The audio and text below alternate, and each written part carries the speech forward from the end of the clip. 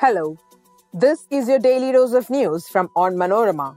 I am your host, Susan Jo Phillip, and these are the major news stories of the day. We start with a warning from IMF chief that recession will hit a third of the world this year. Supreme Court upholds Narendra Modi government's decision to demonetize high-value currencies valid. Child killed and 4 injured in explosion in Jammu Kashmir's Rajouri. Floods in Philippines leave 51 dead and over a dozen missing. Delhi woman dies after car drags her for 4 kilometers. 5 men held. Let's get into the details. A third of the global economy will be in recession this year, the IMF chief has said, and warned that 2023 will be tougher than last year as the US, EU, and China will see their economies slow down. Kristalina Georgieva, the chief of the International Monetary Fund, IMF, made these grim assertions on Sunday during a CBS News program, Face the Nation. It comes at a time when the ongoing conflict in Ukraine shows no sign of abating after more than 10 months, with spiraling inflation, higher interest rates, and the surge in coronavirus infections in China, fueled by the Omicron variant. We expect one-third of the world economy to be in recession, Georgieva said on the news program.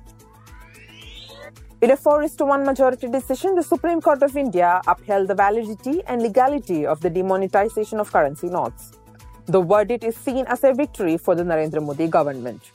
The court said that there was a reasonable nexus with the objective sought to be achieved through the government's 2016 decision to demonetize the currency notes of ₹1,000 and ₹500 denominations. A 5-judge constitution bench of the Apex Court, headed by Justice S.A. Nazir, said the centre's decision-making process could not have been flawed as there was consultation between the Reserve Bank of India and the Union government. A child was killed and 4 others injured in an IED explosion on Monday near the house of one of the victims of the suspected terror attack in Jammu and Kashmir's Dangri village, officials said. On Sunday evening, the suspected terrorist opened fire on 3 houses in the area in Rajouri district, killing 4 civilians and injuring 6, according to officials. The blast has taken place near the house of the first firing incident. 5 people were injured. 1 child succumbed to injuries and another is critical, Additional Director General of Police, Jammu Mukesh Singh said. The death toll in the massive floods that devastated parts of the Philippines over the Christmas weekend has climbed to 51, with 19 others missing, the National Disaster Response Agency said on Monday, as affected residents struggle to get back on their feet. Photos on social media showed residents in Misamis Occidental Province in northern Mindanao sweeping away thick mud from the floors of their homes. In the seaside village of Cabol Anonan, coconut trees were uprooted and huts made of light materials were nearly flattened. The northern Mindanao region in the south bore the brunt of the disaster, reporting 25 deaths, according to the National Disaster Risk Reduction and Management Council. Floods have subsided in most of the areas hit by bad weather that disrupted Christmas celebration in the eastern, central, and southern Philippines. But over 8,600 of the nearly 6 lakh affected people remain in emergency shelters. A 20-year-old woman died after her scooty was hit by a car and her body was dragged for around 4 kilometers in outer Delhi's Sultanpuri on Sunday, police said.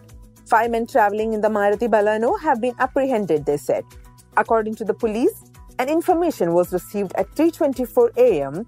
in police station that a body was tied to a car going towards Qutubgarh area. The body was sent to Sanjay Gandhi Memorial Hospital, Mangalpuri for postmortem, they said.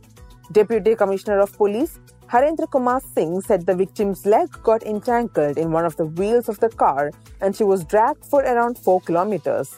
A case against IPC sections 279 and 304A has been registered against Deepak Khanna, Amit Khanna Krishnan, Mithun and Manoj Mittal, he said.